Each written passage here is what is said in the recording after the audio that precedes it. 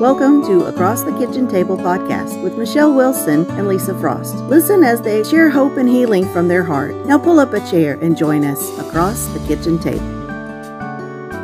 All right. Good morning. Good morning. The sun's coming up. It's so pretty. It's good to be here. Yeah. Well, Michelle, this morning, as we talk, I want you to know this morning I woke up with some points in my mind. Uh-huh.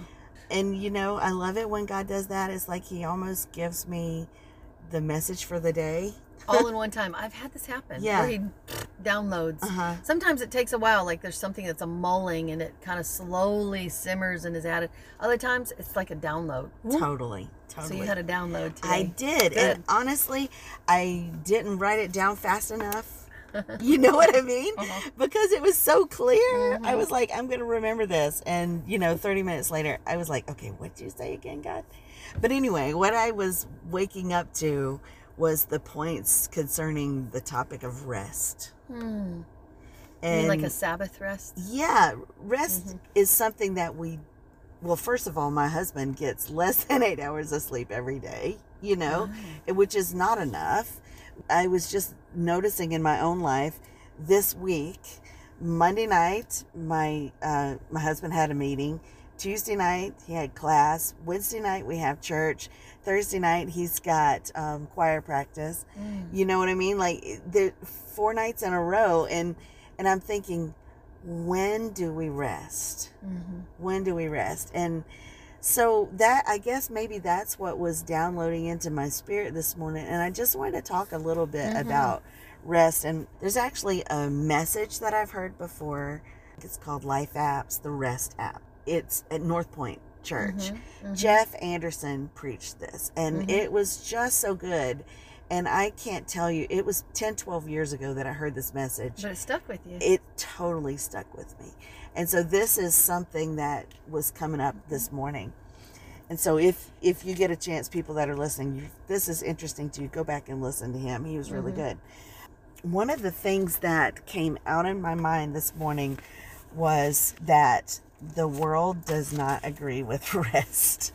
What do you mean? Like our culture? Our culture. Oh, yeah. Our culture says more, that if you stop, you miss out.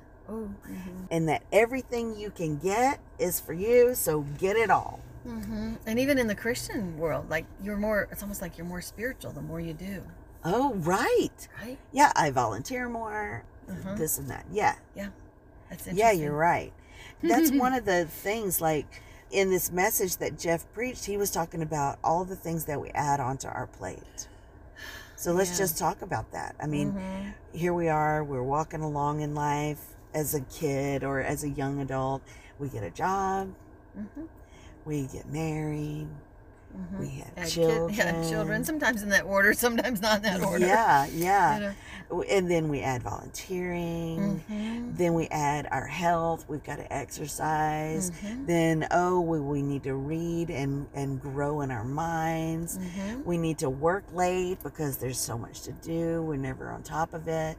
We've got to get that promotion. The more we work, the more promotion we get, then the more responsibility we have. I mean, it's never ending. We're always adding to our plate. Yes. So, yes, I get it. And when I'm that way, if I get too much going, I physically don't feel well. Mentally, I'm not. I'm not. And you as can't creative. do anything 100%. Right. And so everything suffers, I think, when we get too much going on. I totally agree. So how do you find that balance? Right. I think that it's in Scripture, the answers here. I'd love to hear it. First of all, you've heard the word Sabbath. Yes. Okay. So in the Old Testament, a lot of people don't think the Old Testament is valid, but let me just tell you, the Old Testament has great wisdom. There's principles in it. There is so much wisdom. And in Exodus is when God introduces this, and he's calling it a command to have a Sabbath. And let's see, Exodus 31, I think, is where it's mentioned first. And it says, and the Lord said to Moses, so see, this is one of the first 5 books, right? Book number 2. And the Lord says to Moses, you are to speak to the people of Israel and say, above all, you shall keep my Sabbath. For it is a sign between me and you throughout all generations, that you may know that the Lord, I have sanctified you. You shall keep the Sabbath because it is holy for you. And then skip a couple verses, and it says, therefore, the people of Israel shall keep the Sabbath, observing the Sabbath through their generations as a covenant forever. It is a sign forever between me and the people of Israel, that in 6 days, this is what I think is cool, in 6 days the Lord made the heaven and the earth, and on the seventh day he rested and was refreshed. God is saying, this was important to me, I want it to be important to you. Okay? And so what he's really doing is he set an example for us, and he says, this is good for you.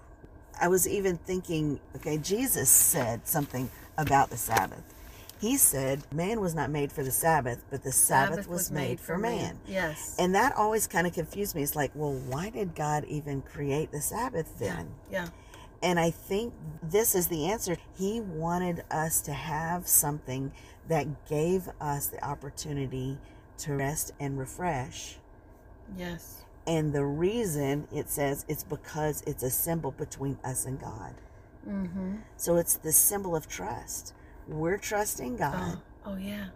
That if we rest, he's going to take care of what we haven't been able to take care of. Yes. That we'll have enough time to get everything else done. Yeah. It's almost like a tithe. It's a time tithe. It is, isn't it? You know, that you're giving the first part to God, trusting you're going to have enough to meet all the other needs. So you give him the first part of your time to God, trusting everything else is getting in there. I see that principle is so true. Yeah. And I just love the fact that God set this up so that we can learn to depend on him. Yes. And he knows how we work. Yeah. He knows that we need the physical and mental rest. I have another example. Okay. Do you remember manna? Yes. So the people of Israel, they just came out of Egypt, right? Out of captivity. They cross over the Red Sea. They're in the wilderness. It says they've been there 2.5 months. And they start grumbling, I wish we were back in Egypt. At least we had food in our pot. You know, we go back to slavery. We go back to bondage. At least we could eat, because they've been out in the wilderness 2.5 months, probably scrimping, maybe just surviving on what they brought with them. Yeah, I hadn't thought of that. You know, and so finally everything they brought with them is gone. They're out of all their supplies. They're depleted. Yeah. And God says, okay, you just tell them that I hear their cries, and tomorrow morning there's going to be bread on the ground. So this is the part that makes me feel like it's another rest thing. God said, but every day I'm going to put bread on the ground, and I want you to go out and grab a day's supply. Okay? And then on the 6th day, you grab 2 days' supply. Yeah. So that you can rest and not have to work on the Sabbath day, on that resting day. So see, God, again, this manna, he set up a day of rest. And it's a trust thing. Because here's what's crazy. They thought, oh, well, if I can grab 2 days on day 6, then why don't I just grab 2 days any other time I want another day off, you know? But what happened when they did that? Do you remember? It got moldy. It did. Last. It didn't last on those other days. It spoiled every single morning. If you got too much, it was spoiled the next morning. But on the 6th day, it lasted 2 days. This is totally miraculous God. Yeah. And he's setting us up to learn the value of rest and the trust that God is going to supply what we need to cover those times when we rest. That's so good. Trust God is going to supply the need for the times that we'll rest. Yeah. And so we need to be intentional, don't we? Yeah. Need to be intentional to make our Sabbath, which for many of us it's Sunday, make that Sabbath restful. Right. Okay, I'm going to ask this question. What does that look like? Well, what are some things we can do to make it more restful? That's a good question. I think that, first of all, I can tell you what's not restful.